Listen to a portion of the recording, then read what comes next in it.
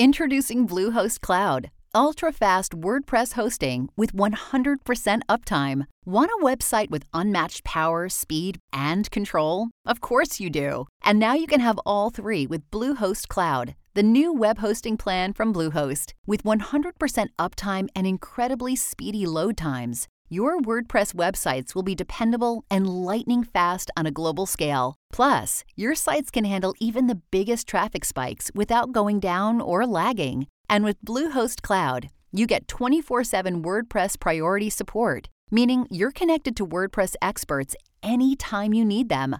Not to mention, you automatically get daily backups and world-class security. So, what are you waiting for? Get Bluehost Cloud today by visiting Bluehost.com. That's Bluehost.com.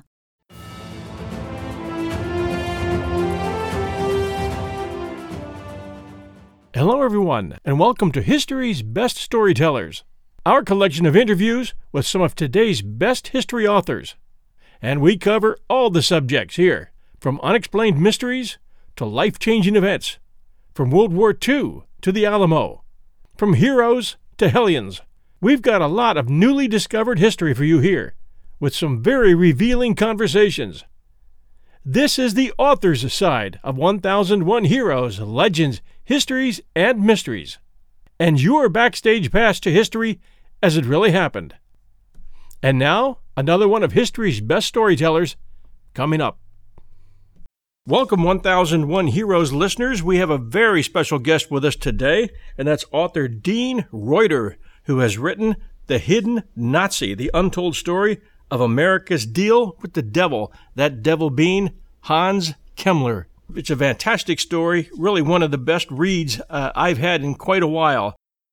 Dean, I would like you to explain your background a little bit and then get into what inspired you to write this great story.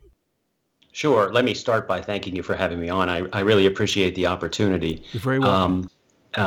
This is a great forum for me. So I am a lawyer by training. I've lived everywhere. My father was a U.S. Army officer, so I was born in Heidelberg, Germany. I've lived in Oklahoma, Texas, but mostly the Washington, D.C. area, although I finished law school at Northwestern in Chicago, so I spent a few years in Chicago. I've served in the federal government a couple times, mostly in the IG community, which is federal law enforcement, so I've overseen audits and investigations, some criminal investigations. I feel like that has sort of given me this nose for the hunt that we all used, all three of us used in putting this book, The Hidden Nazi, together. I would describe myself as somebody who likes solving problems, who likes mysteries, and this book certainly scratched that itch. And I'll tell you how I explain to you first how I came to this story. There's a fellow I've known, Keith Chester. You can see him on the book cover there, since college. And he came to me about 12 years ago as a lawyer, as a friend, asking me to write a collaboration agreement so that he could share research information with the other fellow who's on the cover, Dr. Colm Lowry. They were both World War II buffs, had both been researching this all-powerful Nazi general, and they didn't know each other, but they wanted to share information with one another and, make sure they had some sort of agreement as to the parameters of sharing that information, because they were discovering some remarkable things, but they both had these big holes missing in their research. So they thought, well, if we team up, maybe, together our research could sort of feather together in a way that would make a whole. So I got involved originally as a lawyer, drafted this collaboration agreement, and then, over a year or two, Keith, my friend, started to feed me information about the substance of this character they were researching, General Hans Kemmler. And by the way, I've heard his name pronounced Kamler and Kalmler. So you can adopt whichever you like. But Keith described to me this Nazi general, Kemmler, all-powerful, all evil, who had escaped the scrutiny of history. And he went on to describe Kemmler's role in the war. And, I started doing research on my own. I was extremely skeptical that somebody so powerful and so wicked could have escaped the attention of historians for 75 years. But he started feeding me documents. Keith started feeding me documents. I started doing research on my own. We spent hours and hours at the Holocaust Memorial here in Washington, D.C., which has a great research library upstairs. Keith and Colm had been to national archives all over Europe and the United States, made Freedom of Information Act requests, and requests for documents from all over the country, military bases. It's astounding to me how far and wide the records of World War II are scattered. But back to Kammler, what we learned, he was trained as an architect and an engineer. He grew up during World War I. He was born in 1901, so he was becoming a man as Germany was suddenly losing the war. He became a civil servant between the war. Participated as an engineer in what I describe as pretty benign projects, just regular civil service roadways, a police test track, communications networks, other regular buildings. Then the war starts, and he gets involved in the Holocaust in a huge way. I mean, I wouldn't say that, I wouldn't conclude that the Holocaust wouldn't have happened without him, but he made it possible. He was one of the first to join Hitler's Socialist Party, right? He was an early adopter with that. Yeah, and that's one of the reasons I find that he became as powerful as he was. In Nazi Germany, Hitler came to power in the early 1930s, and there was a distinction in Nazi Germany between the ideologues and the non-ideologues. And even within the ideologues, there was a distinction between the ardent Nazis and those that were viewed as opportunists. Kammler, because he had grown up in World War I, was an anti-communist, felt betrayed by the German army, joined the Nazi Party even before Hitler became chancellor, and then joined the dreaded SS even before Hitler became president. So he checked the box in terms of being an early adherent, an ardent Nazi. So he had this patina of credibility that lots of other folks didn't enjoy. After he did those civil service projects I mentioned, he joined the Luftwaffe. And that gave him additional credibility, even beyond what he already enjoyed, because Hitler never trusted the Wehrmacht, the German army. There's this stabbed in the back theory that the German army betrayed the German people as they capitulated at the end of World War I. And then Hitler stood up the Luftwaffe. So the Luftwaffe, the German Air Force, was a creature of Hitler, and he trusted it implicitly. So Kammler, an early Nazi Party member, an early SS member, and now a member of the Luftwaffe, the most trusted branch of the military from Hitler's perspective, he had this golden boy resume. So in later years, midway through the war, when the Nazis decided upon the Holocaust, they decided that one of the imperatives of the regime was going to be to try to eradicate the entire Jewish population globally. They turned to Kammler, an expert by that point in large construction projects, large facilities.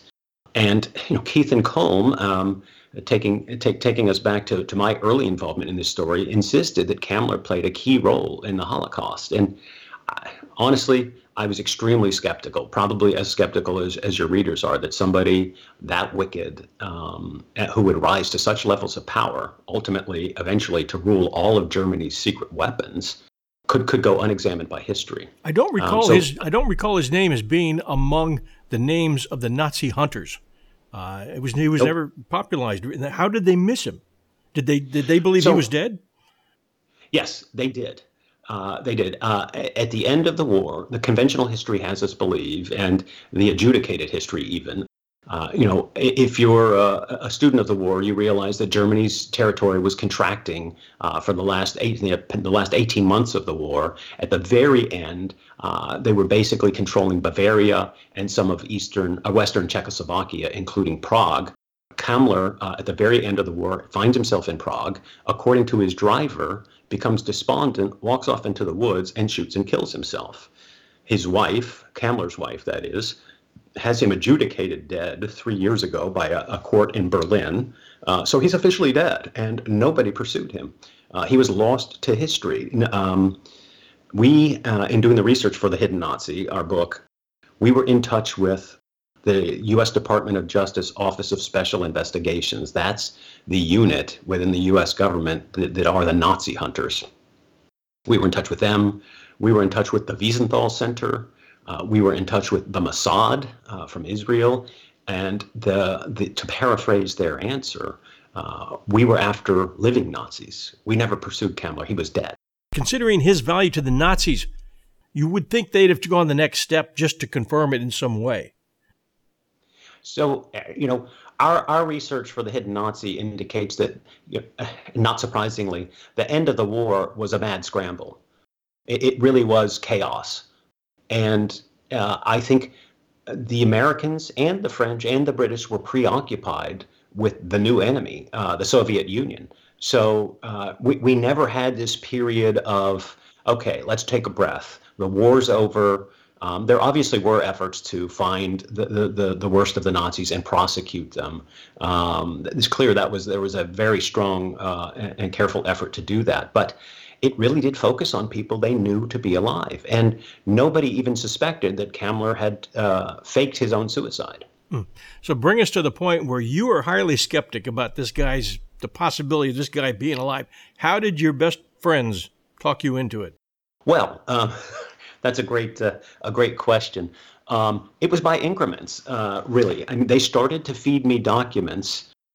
So first of all, I should say, Kammler went on after building out the Holocaust.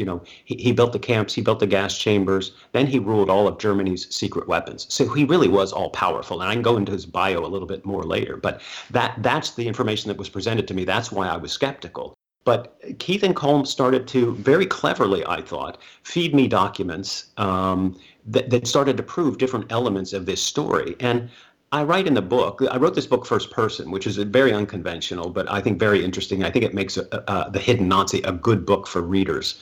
It makes it your story, too, because you were forging that trail. That's right. So it makes it a good story as we follow you. Yeah, it's the story of our discovery of and hunt for Kammler. But my whole heritage is German. My family's been in this country for 150 years, and my dad was a U.S. Army officer. But I happen to have been born in Germany because my father was stationed there, and so I realized I had this great sensitivity to what happened in World War II, not just the war, but what happened in the Holocaust. So I was naturally curious. I was, as I describe in The Hidden Nazi, I was an easy mark for Keith and Colm. If they were looking for an author, and I had done a couple books before. I've been involved with book projects, law and policy books, and they're fantastic researchers. Have great ideas about how to put the book together, but needed me, to bring the publishing side in. Could you explain? You told me, and the book says he had an architectural degree.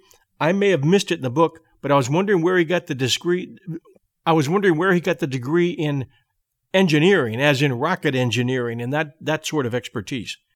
So that's a good question too, and I'm glad you asked that. He wasn't a rocket scientist. He got an undergraduate degree in architecture and engineering and a PhD from the Technical University in Hanover in 1929 in engineering.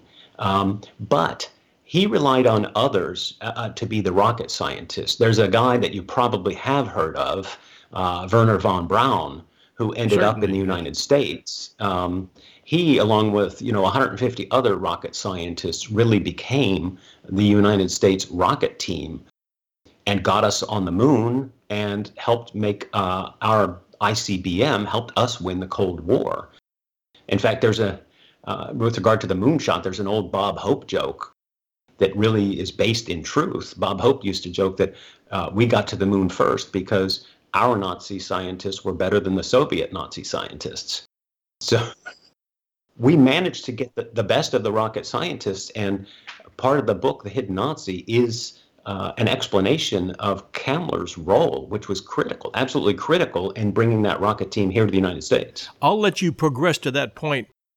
I'll also take you back now to your search and let you kind of give this to us chronologically rather than jump ahead, which I know I tend to do. Okay. Continue with your story. First, there's the recruitment of me by Keith and Colm and my skepticism. I got over that, and then we became a team, bound and determined to hunt down Kamler. And the first thing we did, was to put together his bio. And that was painstaking research because really he's been lost to history. But we found that he was born in 1901 in what is now Poland, the son of a Prussian army officer. That Prussian army officer was an ardent anti-communist. Because Kamler came to manhood during the war, he was too young to serve in the war, but he became an anti-communist as well, followed in his father's footsteps, and right after the war, he joined the Free Corps, which is the Eastern Border Defense, a militarized unit to fight anti-communists, among the very first to do so. So that was his early history. And at that time, he's also getting his undergraduate degree in architecture. And by now we're into the 20s. And he served well, but really without distinction for the entire early parts of his career. There's not a lot of information to be had on him. He was, and this is a period of Germany where it's between the war. It's suffering under the Treaty of Versailles. Everything is going badly for Germany. The economy's terrible. We're entering a period here where, and I was fascinated to learn this, workers in Germany would report for work in the morning. Inflation was so rampant. They would report for work in the morning, and their wives would come and get their pay for the morning shift and go out and buy groceries and bread, because if they waited till evening to get their pay for the morning, it would be worth less money. It'd be less valuable. Inflation was that staggeringly high. So during the 20s, Kamler, we found nothing exceptional. Then in 1929, he gets his PhD in engineering. He also marries. He's 29 years old in 1930 in June when he marries Jutta Horn, a woman from Middle Germany, a small town with a childhood home of Nietzsche, it turns out, that's famous for a cherry festival every June. And that's when they married. So, it sort of paints this almost romantic picture of an idyllic wedding in June of 1930. And still, Germany's suffering, but there's not any sort of winds of calamity just yet. Hitler has not yet risen to power. By now, Kamler's married. He'll eventually have 5 children, 2 of whom die early. 2 daughters died in infancy, tragically. But Kamler goes along pretty much unexceptionally. And then in 1933, Germany, lots of people in Germany have had enough. The Nazi power, we see rising to power, the Nazi party, that is. And Kamler joins the Nazi party even before Hitler ascends to power. And then Kamler joins the Schutzstaffel even before Hitler becomes president. So he has these golden credentials, an early adherent to the Nazi party and to the dreaded SS. That just makes him, in the eyes of all the German leaders, sort of a true blue, not even a patriot. I mean, the German Wehrmacht, tagged with responsibility for losing World War I, were disrespected by Hitler. They were patriots. They were German patriots. But what the SS was, in particular, this hardened core of ideologues, were faithful to Hitler. They would take an oath to Hitler, which was extraordinary. Every other country, you're taking an oath to the country, to serve the country, to serve the country's constitution. You're not taking an oath to serve the leader, the dictator. But that's what the SS was. And even within the ranks of the SS, you will see Kamler rise to the highest level. By the end of the war, enjoys the highest commissioned rank of the SS. So he's within this core, the leadership of the SS, the worst of the worst, within the Nazi party. So Kamler was really the worst of the worst of the worst, if you will. Just an extraordinary thing. Explain his roles, if you would, during World War II in the extermination of Jews and in the development of the rocket program. Sure. Everything I've just explained gets us up to the wartime. So in wartime, he associates himself with Heinrich Himmler, the leader of the SS, and gets himself into Himmler's inner circle. And this is all because of his golden boy resume, but also because he's been very good at what he does. He's extremely efficient. He is a remarkable person. I mean, he's described by people within the SS, John, as obstinate. They describe his disdain. One person says he's the worst person I've ever seen, I've ever known. And you have to appreciate these comments as coming from people within the SS. These are murderous people in wartime who are calling Kammler the worst of the worst. So that really is meaningful. But as the Holocaust begins, it's Kammler who is in position to pick Auschwitz as the site for the biggest camp. It already existed as a camp, but it was Kammler who said Auschwitz is going to be the place, the main concentration camp. It was Kammler who literally designed the metes and bounds of the camp. He's defining the perimeter. He's negotiating with the locals, which I never even thought of this, but the local people there had to be negotiated with over, we're going to take this land, we're going to put this here, these roadways are coming through, this railway is coming through. Kammler did all of that for Auschwitz and then for other camps. And we found he was not, just pushing papers. He wasn't signing orders and leaving it to others. He was on site at Auschwitz and at the other camps, making sure everything went just so. He had a nickname during the war, Staubwolke, which translates to dust cloud, which is very descriptive. It sort of describes him racing from one of these camps to the other, and he's still doing these construction projects as well, but he's building out these camps, barking orders, demanding changes. He was ruthless even with his own people. And submitting his own architectural designs. Yes. Yeah, that's, we have lots of architectural designs with his signature at the bottom. The most chilling, I think, is what became the standard concentration camp barracks. This is the building that housed the poor people that were prisoners in the concentration camps. And it's the facade, the front facade, the elevation, we call it, of a building in architectural, exactitude, built to scale. In the margin, it has the number of inhabitants that are supposed to live within this barracks, 550 people. And then that number is stricken through, and in its place is written 774. So with the stroke of a pen, Kammler managed to increase human misery by 30%. And this became the standard barracks throughout the Reich. So everywhere there was a concentration camp, this was the barracks they built. And Kammler's subordinate had designed initially brick barracks. Kammler nixed that too expensive, too much a luxury. So he had wooden barracks. And of course, there are no interior walls in these wooden barracks. It's just wooden planks, and wind comes right through, weather comes right through. But that's the way Kammler saved money. That's the sort of efficiency he was involved in. So that's the build out of the camps. But on the heels of that, Kammler starts visiting camp after camp after camp and observing experimental ways to perpetrate the Holocaust, to kill as many Jews as possible. That became one of the imperatives of the war effort. If you're a history buff, you've probably heard of the Einsatzgruppen. Those were squads of SS soldiers who followed the German troops as they advanced into Eastern Europe, into Russia. They followed along behind the fighting troops, rounded up Jews, and killed them. And they had special, different ways of killing. It was very grisly, very dark. First, they started just by shooting people and putting them in mass graves. Then they invented this sort of killing van, which is a boxcar van. They'd put a bunch of people in the back, run the exhaust into the van, and kill as many people as they could. Even with all those methods, they decided that's not going to be enough. We need something more efficient. Again, Kammler's the man with the answers. He designs gas chambers and crematoria, the hallmarks of the Holocaust, I suppose, if you will. It was Kammler who designed those. It was Kammler who had them placed in different concentration camps, had them repaired when they failed. And these were, again, it's just staggering the efficiency he went for. These were, crematoria lined up one after another. They'd have gas chambers in the basement, elevators to bring bodies up to the crematoria. It was like a factory of death.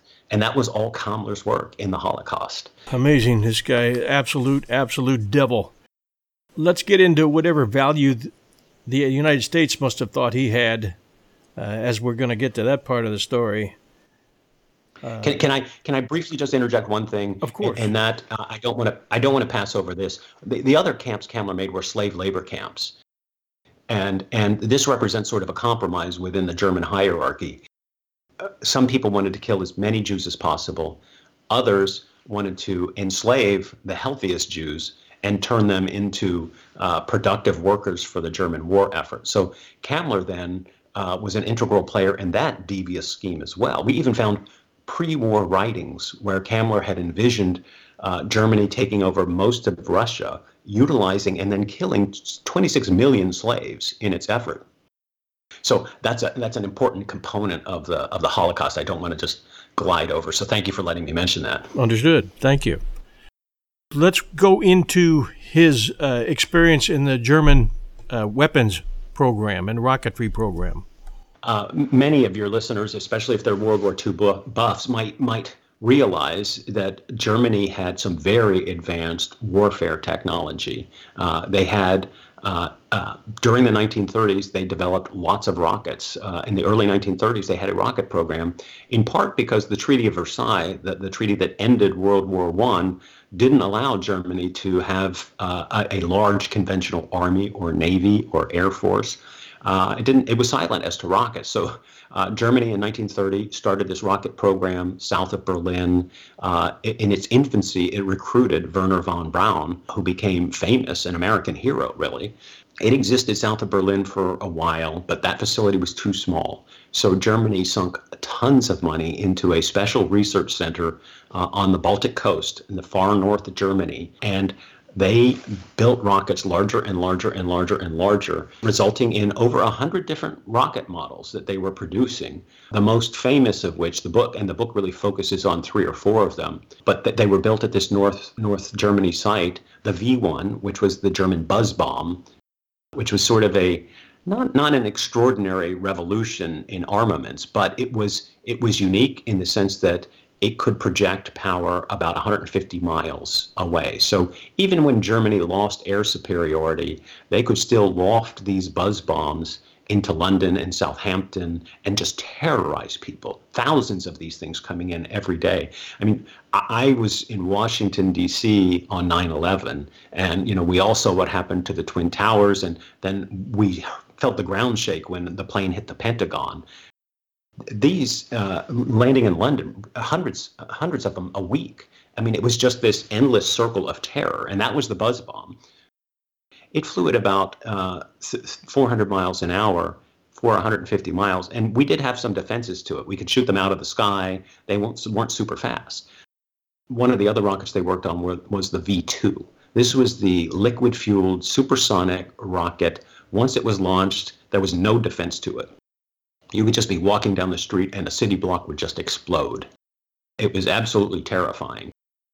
And it was revolutionary as well. I mean, they had to, I try not to glamorize the work of the Nazi scientists in this regard, but they were miles ahead of anybody else.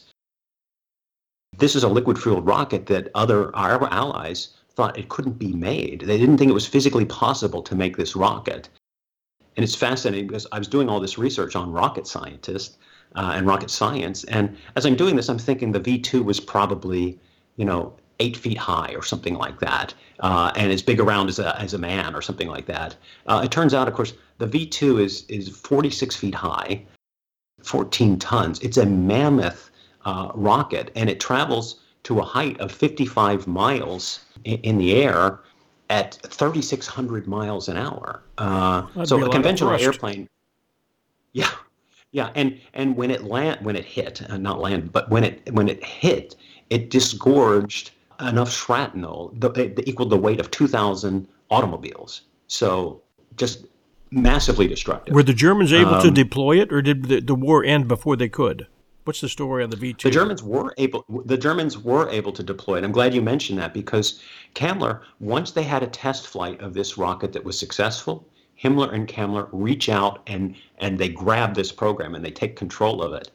So at first, Kammler's in charge of the research. That's what he takes over. Then, as it gets off the drawing board and becomes mass produced, Kammler takes control of the mass production of the missile. And then finally, when it is being deployed, it's Kammler who's in the field actually firing it. He's at the firing sites. And I've never before, and I've studied a lot of war, I've never seen somebody cradle to grave in charge of a rocket program, and that was just one small sliver of what Kamler was doing. So the V1 and the V2, enormously effective, but unbelievably revolutionary technology, and Kamler knew it all. So his value was just extraordinary. The other rocket, since we have a little bit of time, and this is a longer form interview, I want to mention, is called the America rocket. The Germans spelled America, Amerika. And it was designed, and we found some evidence that it got a little further along than most people think, but it was designed as a super long-range missile that could leave Europe and reach the eastern seaboard of the United States, putting New York City, Boston, Philadelphia, Washington, D.C., all within range. And when you sit back and think about, Germany had chemical weapons, they had biological weapons. We saw some evidence that they got further with nuclear research than anybody believes, and they were certainly far enough to put together a dirty bomb. When you couple those notions with an America rocket that could reach our eastern seaboard, it's a real game changer. Now, you said they deployed the V2. Who got hit with the V2? They deployed the V1. The V1 and the V2 were actually used in battle, thousands of them, literally.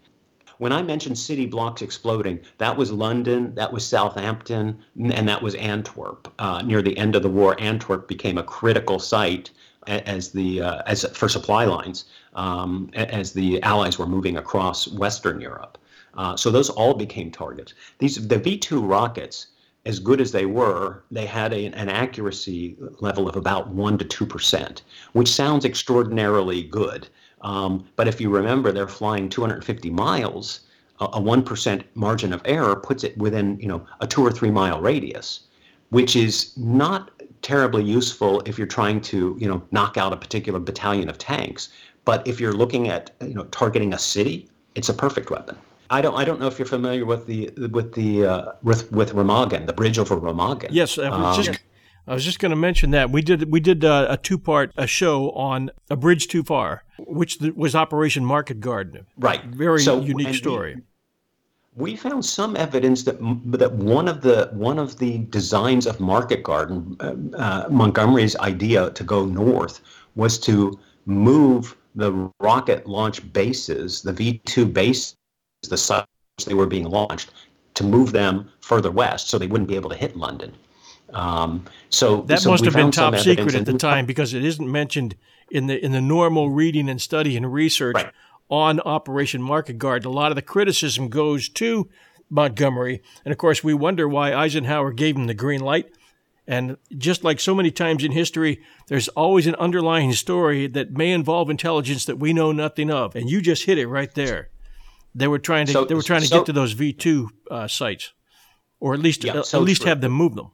Right. Yeah. And you have to see the war from the perspective of the Britons. It was London that was being bombed. It wasn't Baltimore that was being ruthlessly bombed. Yeah. So they had a particular interest in dislodging the V2s. And then later in the war, we found the V2 to be extremely effective on a discrete target. They never stopped developing this rocket. It had 65,000 changes in its development. They were always refining it, trying to make it better and better and better. And at the very end of the war, the United States is ready, the Allies, I should say, ready to cross the Rhine. Hitler orders all of the bridges along the Rhine, over the Rhine, destroyed. Only one of them wasn't destroyed. And that was the bridge, the Ludendorff Bridge at Remagen.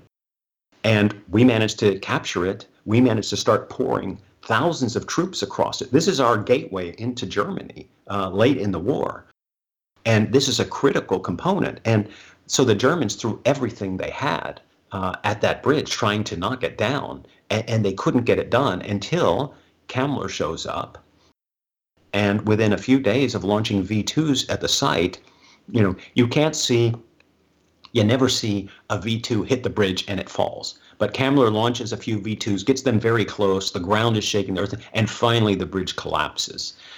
So as I say in the book, Kamler was credited for doing that, but you could make a pretty good argument that what he did was open the pickle jar that others had loosened already, if that makes sense. Yeah.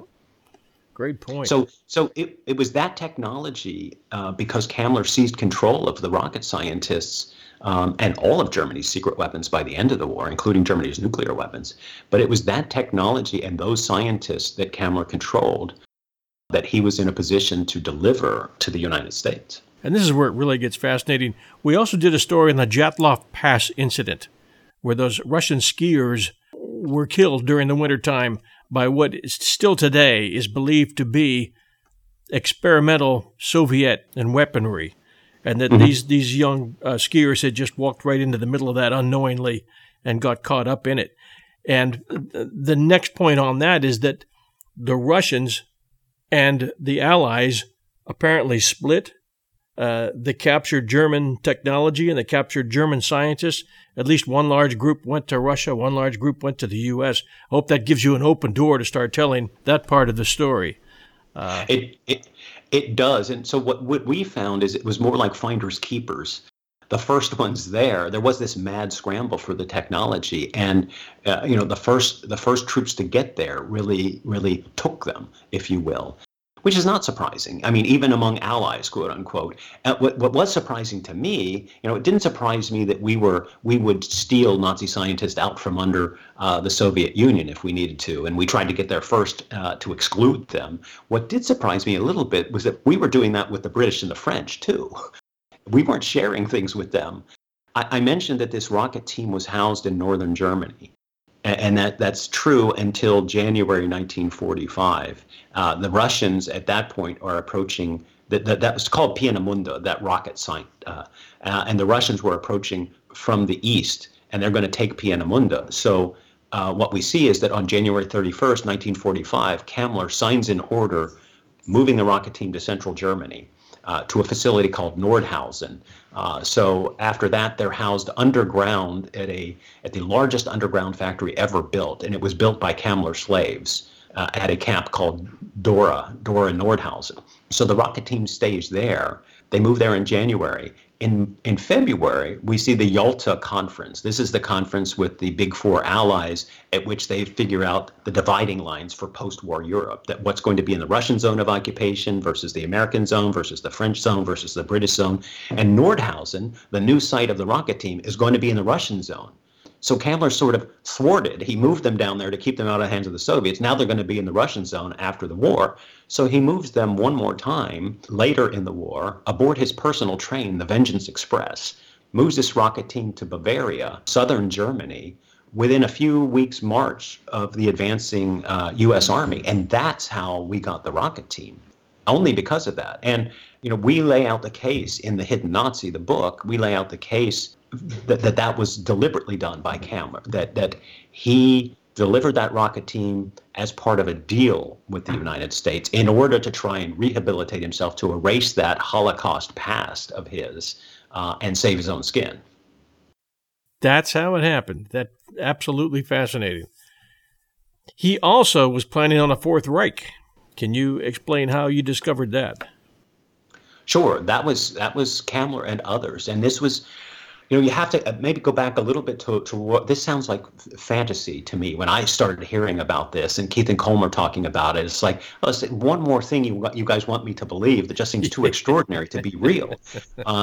But it really does sound not only plausible and possible, but even likely. And you start back with World War I. You probably remember World War I from the German perspective. There's this stabbed in the back theory, that the German army stabbed the German people in the back as it lost World War I. They were supposed to win. All the reports on the home front were that Germany was winning. They had never fought a battle on German soil. They were still outside their own, original borders. And all of a sudden they'd lost. So it was cataclysmic. It was embarrassing. It was humiliating for the German people. And yet Germany rose again. And we see them ascendant. And then in World War II, they take over vastly more territory than they ever held during World War I. I mean, they're all the way to Russia. They're in North Africa. They're in the Middle East. South America. They're everywhere in Europe except for England. So the idea that they could lose World War II and then rise again is not that strange, because they have this history of, losing and then rising again. So, and these ardent ideologues, they're just not going to give up. And it makes perfect sense that they would have some sort of institutional effort to preserve their ideology and to rise again. And what we found was a meeting in late 1944. So this is about 10 months before the end of the war. There's this high-level meeting in Strasbourg with high German government officials, high Nazi officials, German industrialists, so German businessmen. And the message at that meeting was to take all of your assets, all of your technology, all of your gold, and offshore it. Get it out of the Reich, because we're losing this thing, and we're going to preserve our assets for later, for a Fourth Reich. That was the purpose of that meeting. There's lots of evidence that that happened. I mean, by the midpoint of the war, Germany had exported more gold than it owned before the war. So, you do the math there. They're getting gold somewhere, and they're exporting it and preserving it for later. Do you believe in the theory that Hitler escaped and that was his body double? Yeah, it's an interesting notion. It feels to me like almost anything's possible, but we weren't after Hitler. I didn't find anything to support that. Other than sort of the Nazi ideology, the idea that we're going to win at any cost. And he did have body doubles. A lot of especially dictators have body doubles because they fear assassination. And of course, there were several assassination attempts. The most famous was June 20th, 1944. There's several assassination attempts against Hitler, but we didn't find anything, but we weren't looking for anything to support the idea that Hitler survived. But the idea that Kammler faked his own suicide and we know he survived, it kind of supports that notion. And we did see, I got to say this, because we found this sort of institutional effort to preserve the Reich and rise again in a Fourth Reich. We saw a lot of individual efforts, a lot of exit strategies put together by individual people to try and survive, to get out. Other than the rocket program, what did Kammler give us? Did you ever run across that in terms of what he gave our intelligence? Did he give us access to their mines where they had hidden a lot of their stolen loot, anything like that? Yeah, so in the book, The Hidden Nazi, we go into a lot of that. I mean, the rockets are the most obvious thing, and that's one of the things I found most compelling. But we were also able to establish that Kammler was in charge of all of Germany's secret weapons, and he had a special think tank. So it was everything from infrared technology to radar to special explosives to proximity fuses to the Messerschmitt jet airplanes. I mean, all sorts of technology we just never had. We lay out the story of a submarine that we captured at the end, actually surrendered to the U.S. Army off the coast of Newfoundland at the end of the war, and it was stockpiled with Nazi technology. And we explain how the timing of the launch of that submarine sort of coincides with the Nero decree, Hitler's order that everything be destroyed. That order happens, then this Nazi submarine is loaded with booty and sent to the United States. And it's like a Kammler wish list of items on this ship. And we'll leave that as a surprise for the readers. Would that be fair enough? Yes, of course. What other reasons would our listeners have to pick up the book, other than what we've already said, which is a huge story in itself? Yeah, well, there are so many other, I think, interesting storylines in here. One, I went to Germany. My wife and I traveled to Germany. I met Kammler's son and interviewed him. That was an amazing part of your book. Thank you. And it was an amazing thing to have done. I mean, and it was very clear to me, this guy, Jörg Kammler was the son's name. He knew his father was, in his own words, up to his eyeballs in the Holocaust, and not a good guy, but a good father. The mother of the family, Kammler's wife, lived to 1996 and lived with this son. And you can imagine, I mean, I tried to put myself in his shoes. You can imagine growing up in a household where either your father committed suicide at the end of the war. If he didn't do that and you're left wondering, that means he abandoned his family. An extraordinary thing. And I could tell he wanted to know what proof we had that Kammler had survived. And we've got rock solid proof that Kammler did not commit suicide when the courts said he did. And were you able to tell him that? So at that point in time, it was, we were being a little bit cagey with each other because I Yeah. think he was going to write his own book, and Yeah. he wasn't sharing information with me so much. So I didn't. I told him what we had documents that we thought were pointing in that direction. I wasn't as definitive with him Right. as we are in the book. So there's that storyline. There's the storyline of Werner von Braun, the key rocket scientist. Once they surrendered to the U.S., there's a story I'd never heard about this before, John. But the Russians, after the war's over, so the war's over, it's peacetime. The Russians sent paratroopers and attacked American forces to try and kidnap von Braun. Nobody has. This is just documents we come across in the research, and that really it tells you two things. One, they were willing to suffer an international incident, but what it really tells you is how valuable they thought von Braun and the V-2 rocket was going to be. There's another storyline. I mentioned that Kammler was involved in Auschwitz, this other camp he built in middle Germany for the rocket scientists was a place to house slaves, Dora. And somehow I met this guy who had survived Auschwitz and Dora, both, which is an extraordinary bit of history. So that's an interesting story. There's storylines in here about the American recovery of the coffins of German leaders from German, ancestral leaders, Frederick the Great. These coffins were hidden away in underground mines. Just all sorts of fascinating little threads in this book. How were you able to get to the documents that you found that proved Kammler's existence, that Kammler lived beyond the time when most people thought he did? So, I have to credit Keith Chester and Dr. Colm Lowry with that. They're just extremely resourceful. So World War II is in my mind, the most massive human undertaking in the history of the world, involving, countries on every continent, everywhere. And it's like, as if at the end of it, everybody just put everything in boxes and went home. So the archives are not very well organized, and you have to develop some real expertise to try and figure out where to search. And so the documents we found that were key come from a combination of sites across America, not just our national archives, but libraries, small libraries sometimes, Air Force bases, Wright-Patterson Air Force Base, and then Colm Lowry searching all over Europe, the European archives. But one key for us became Freedom of Information Act requests. These are requests where, by law, the government has to give you certain documents, and they can withhold some. And that's another interesting storyline. We found two documents the government would not disclose to us under Freedom of Information Act. One written in 1969, 35 pages. These documents concern Hans Kammler. One written in 1969, one written in 1987, 87 pages. Both concern Kammler. The government to this day won't produce them. We don't know what they say. They won't even give us redacted versions. Usually they'll give you, an 87-page document with lots of things blacked out, but you'll get 87 pages of something. They won't give us a single page.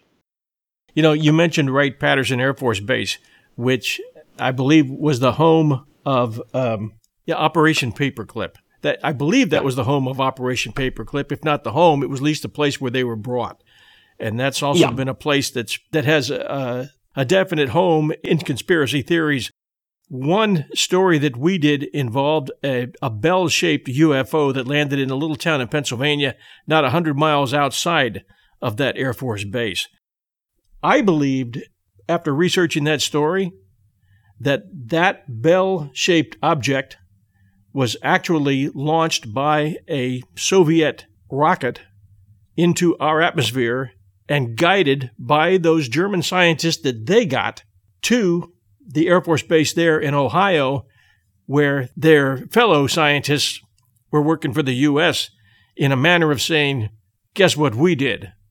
I don't know how right or wrong I am on that, but it created quite a flap, as you're well aware, and a lot of people are still talking about that as a possible UFO today. I believe it was created by those German scientists, their Russian counterpart, and that they were trying to send it to Wright-Patterson. That's how good they were in their ability to do that. What do you know about that, and can you add anything to that theory? So I don't know much about that. What I do know, and this is sort of a broader answer to your question, and what we learned in putting together the book, The Hidden Nazi, is there were veins of research going on in Germany that the Americans never acknowledged, never knew about, or they've buried. They're just not known to this day. The Germans reportedly didn't make a lot of progress on nuclear weapons, for example. And in the book, we just demolished that conclusion by the United States government. It's based on a number of things, but the two major things the U.S. relied on in concluding the Germans hadn't made progress on nuclear weapons was called the Farm Hall transcripts. So a lot of German we're talking about nuclear scientists now, a lot of nuclear scientists were detained at Farm Hall. It was this palatial estate in the countryside in England. And there were microphones that recorded their conversations. And based on those conversations, the United States said, these guys don't know what they're talking about. They didn't make any progress. The problem with that, as we're able to show in the book, The Hidden Nazi, is that not all the nuclear scientists were there. So it's not a complete sample. It's just a sample. It's not the complete universe. And they knew they were being recorded. And they had agreed to something called de les arts, which is their code for let's lie to these guys. Let's obfuscate about what we were trying to do in the war to make our records look better. You're not in a very good bargaining position if you're a German Nazi scientist who was trying to destroy the United States. That's not a pretty picture to try and defend. So they agreed as a group to misrepresent themselves. So that's one part we demolished, I think, pretty well in the book. The other was sort of the on-the-ground research that the Americans did. This was a mission called ALSOS. It was a group of American scientists who followed the Allied troops as we took over Italy and then France and moved through. They were charged with visiting all of the research sites to figure out exactly how far Germany had gotten in its nuclear research. And they concluded with certainty that Germany hadn't made progress. But we demolished that in this book. First of all, we demolished that conclusion. First of all, there were large parts of the Reich they never visited. And a lot of the research we found that was happening, some veins of research, were in Eastern Europe, in Czechoslovakia, near Prague. They never went there. And I don't know how they thought they could conclude that there was no progress made. The leader of that group of the American mission was familiar with the Manhattan Project. One of my guesses is that he was looking for something that was massive in terms of research. He was looking for something that involved thousands of people. But we are aware that there were different veins of research. That is, different discrete scientists working on different parts of the problem in Nazi Germany.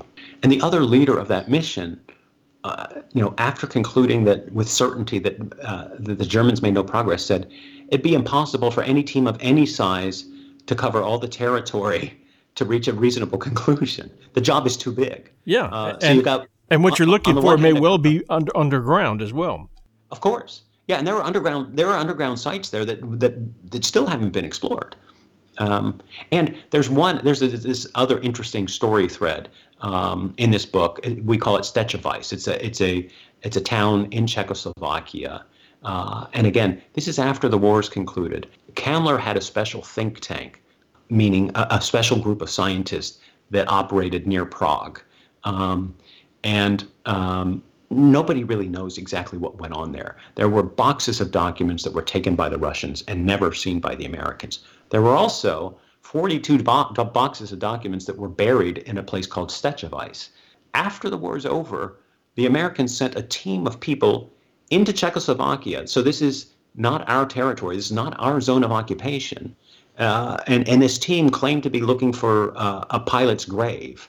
We went in there, found this site, this is an underground site, with cavern doors that were booby-trapped, took all these documents out, took them back to the American zone, had them for a few days until the Russians realized what had happened. It became a bit of an international incident, and then we ended up giving the documents back. To this day, nobody knows what those documents were. There's no doubt in my mind that we kept some of them. We photographed all of them. We microfiched all of them.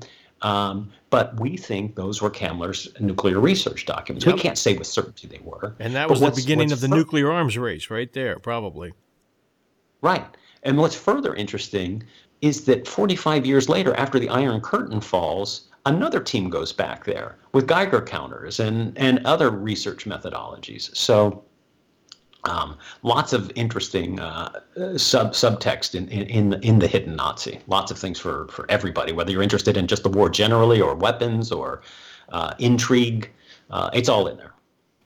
Absolutely fantastic. Thank you very much for giving us such a wonderful, wonderful, well-researched book. And thank your partners as well for their contributions, which obviously are many, and for their talking you into it.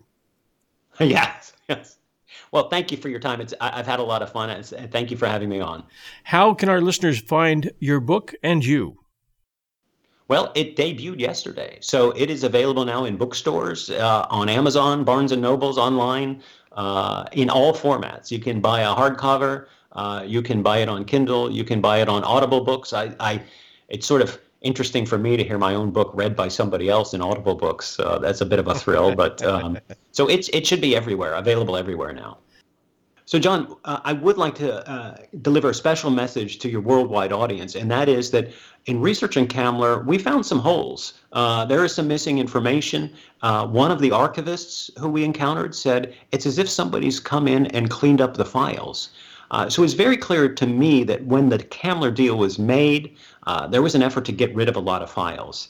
It's our hope, my hope, and my co-author's hopes that one of your listeners might know the name Kammler. It might ring a bell that their great uncle or grandfather who served in the war knew of this guy. There's a box of documents somewhere in somebody's attic or somebody's basement. And I really hope some more information spills out going forward that helps clarify some of those missing points in the book. And I'd love to write a sequel based on some new information. And how do they get in touch with you? So I have that's a great question, a website. Of course, they can reach me always through the publisher, Regnery History. I have a website, deanreuter.com, and I work for the Federalist Society. That's my full-time job. I don't imagine I'll ever leave the Federalist Society, so I can always be found there, and we've got a website for that as well. And folks, that's The Hidden Nazi by Dean Reuter, subtitle, The Untold Stories of America's Deal with the Devil. And this was the devil. And it's up to you, listeners, if you want to decide whether or not it was worth sparing his life to get what we got. But I think the answer is in this book. Is that fair enough to say? It is indeed. It is indeed. Thank you so much. Thank you, John. Take care. Great.